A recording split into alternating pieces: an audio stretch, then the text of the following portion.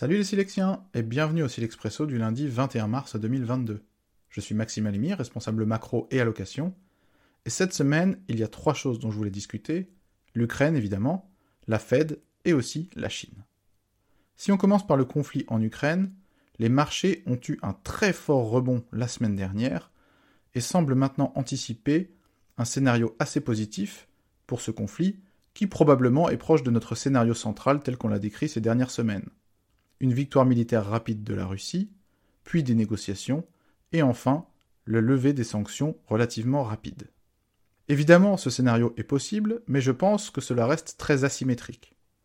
C'est vrai qu'on a eu des progrès du point de vue militaire, notamment dans le sud ces derniers jours, et les armées russes semblent maintenant se diriger vers Kiev.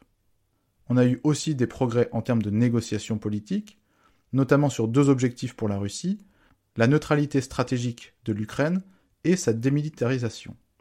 Pour autant, je pense qu'on peut rester un petit peu sceptique, notamment sur les objectifs réels de la Russie, et se demander s'ils vont pas en demander beaucoup plus une fois qu'ils auront obtenu la victoire, notamment dans la capitale. Donc pour moi, il faut rester un petit peu prudent sur les scénarios possibles à l'avenir. Si on passe maintenant aux États-Unis et la Fed, évidemment, la Banque centrale a remonté ses taux comme c'était largement prévu, de 25 points de base à 0,5%.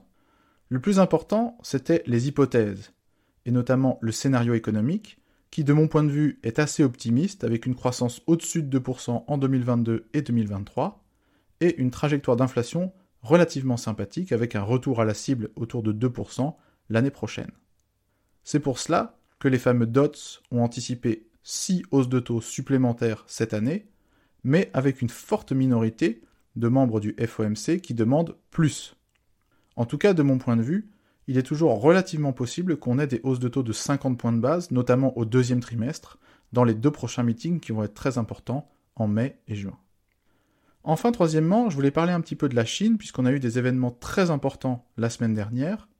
On voit que la Chine est vraiment au milieu d'un tas de catastrophes, avec d'abord des nouvelles vagues de Covid qui s'accentuent, notamment à Hong Kong et à Shenzhen, avec des confinements qui ont été annoncés à la suite de cela, les risques de sanctions s'il y avait un soutien plus explicite à la Russie, ou en tout cas des dommages collatéraux du conflit russo-ukrainien, les risques de sortie de la cote pour certaines entreprises chinoises listées aux États-Unis, et le tout dans un contexte de sortie massive de capitaux des investisseurs internationaux qui veulent à tout prix couper leur exposition à la Chine.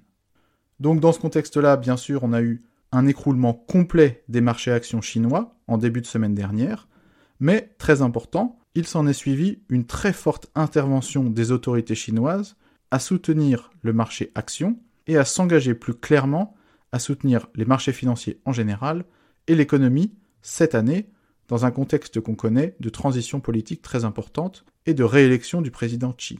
C'est pour cette raison que je pense vraiment que nous sommes en Chine très proches du fameux policy put et de la tolérance pour les autorités chinoises à une baisse de marché. Cela veut dire que certes, la volatilité peut rester forte à court terme, mais qu'à moyen terme, il y a peut-être une vraie opportunité. Voilà, c'est tout pour aujourd'hui. Si vous voulez en savoir plus sur nos idées et nos solutions, n'hésitez pas à lire notre Select Snapshot dans votre boîte mail en fin de matinée. Bonne semaine et sortez sparker!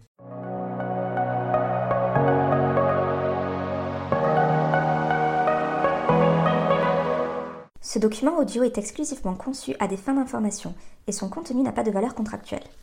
Il n'est pas destiné aux personnes qui seraient citoyennes ou résidentes d'un pays ou juridiction dans lesquelles sa diffusion, sa publication, sa mise à disposition ou son utilisation seraient contraires aux lois ou aux règlements en vigueur.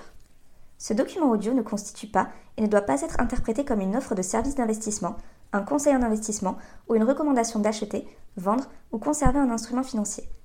Les données chiffrées, commentaires et analyses figurant dans le présent document audio reflètent le sentiment de Silex sur les marchés, leur évolution, compte tenu du contexte économique et des informations possédées à la date d'enregistrement du document audio et ne sauraient toutefois constituer un quelconque engagement ou garantie de la part de Silex. Ils peuvent ne plus être pertinents au jour où il en est pris connaissance.